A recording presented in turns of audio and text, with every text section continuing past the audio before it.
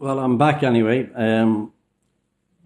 Still greasing the throat here with a little drop of Jimmy and a wee drop of ginger in it, and it's lovely.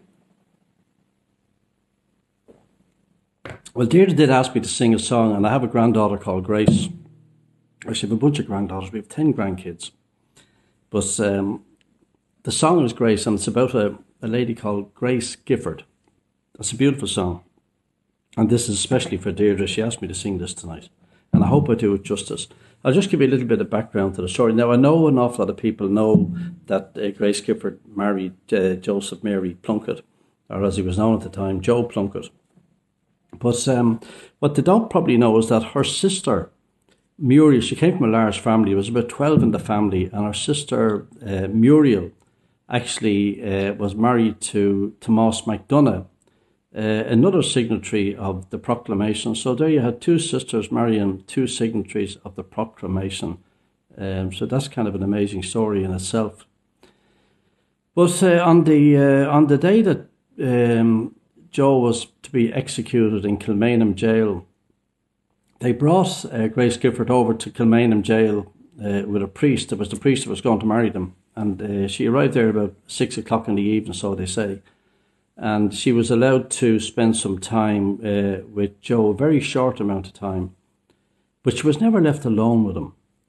There was always a guard in the cell or wherever it was that they met. So she had a little time with him there, and then she went back, as I understand it, with the priest, and they called for her again then about 2 o'clock in the morning. And she went back over to Kilmainham jail. And on the second time she went in, she was only allowed 10 minutes with him. So she spent the 10 minutes with him, and exactly when the 10 minutes was up, the soldier in the cell, right, looked at his watch, 10 minutes were up, you're finished, out of here. And that was the last time she saw her husband alive. Now, that's a very sad story, but it's even sadder still because she actually ended up in the Civil War 21-22. She actually ended up back in Kilmainham jail herself. She was an anti-treaty revolutionary at the time, and she was locked up in Kilmainham jail. Now, what a lot of people don't know, she was a wonderful artist. She didn't die, by the way, until 1955.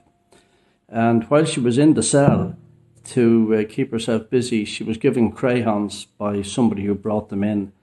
And she would draw murals, etc., on the wall, and she had the complete cell, they say, painted out in these beautiful murals. But what happened, Kilmainham jail fell into disrepair, and when it fell into disrepair, a lot of these murals were wiped out, and there was only one of them that was left in any way, good, that it could be recognised, and that was the Madonna. And another artist went in, and he copied it exactly like it was when she had originally done the painting. And that's, as far as I know, the only one that survived from the drawings that were in the cell. So that's the story. As I said, she didn't die till 1955. So here's the song. It's called Grace, and it's beautiful. And it's gone around the world, I think, since Rod Stewart recorded it. And he has been to Kilmainham jail as well, a fair play to him, and he knows the story. So when we get to the chorus, will you all join in with me? I want to hear you. Anyway, sláinte. Here's to Grace Gifford, Joe Plunkett, Muriel, and Tomás MacDonagh. Wonderful people. We have a fellow like that in our gang as well called Edmund Honahan. If he was around, he would have been a signatory to the proclamation. So to Ed as well, sláinte. As we gathered in the chapel here in old Kilmainham jail, I think about these past few weeks. Oh, will they say we failed? From our school days, they have told us we must yearn for liberty. But all I ask in this dark place is to have you here with me. Let's hear you now. Oh, Grace, just hold me in your arms and let this moment linger. They'll take me out at dawn and I will die With all my love I'll place this wedding ring upon your finger. There won't be time to share our love, for we must say goodbye. Now I know it's hard for you, my love, to ever understand the love I bear for these great men, the love for my dear land. But when Pádraig called me to his side down by the GPO, I had to leave my own sick bed. To him I had to go.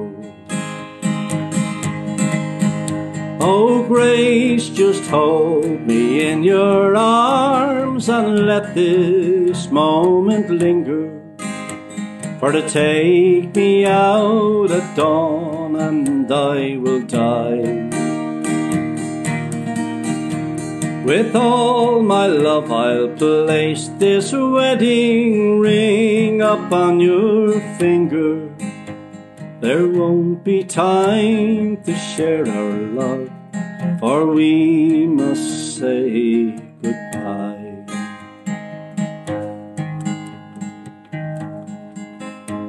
And as the dawn is breaking, my heart is breaking too, as I walk out on this May morn. My thoughts will be of you, and I'll write some words upon the wall so everyone will know I love so much that I could see his blood upon the rose.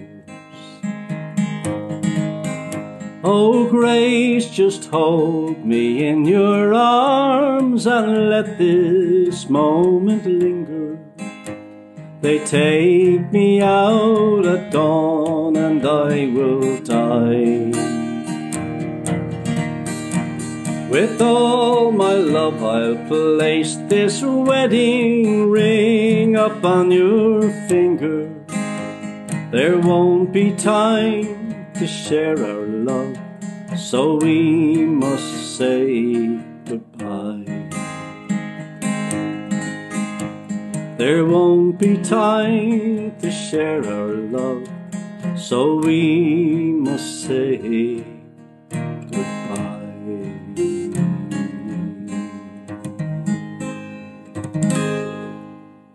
Okay, that's all for tonight. So until we meet again tomorrow night, no idea what we'll be singing, but I'd love somebody else to sing a song tonight, tell a story, a joke, a monologue, whatever. Mick McGoldrick, you're up next. Will you give us a lash there tomorrow night, Mick? The wonderful man who has done Trojan work with the Dublin Gazette, and to everybody else part of the real debate here. Thank you to all, and to Marion and Brian and Sean and Liam and John, everybody. I hope I haven't left anybody out. Mike Malloy, Mick, everybody. You're all terrific people. So if I've left anybody out, I'll let me know tomorrow. Send me a text. You forgot me. And we'll crack on again tomorrow night. The midnight sessions. Here we go. River up. Bye-bye.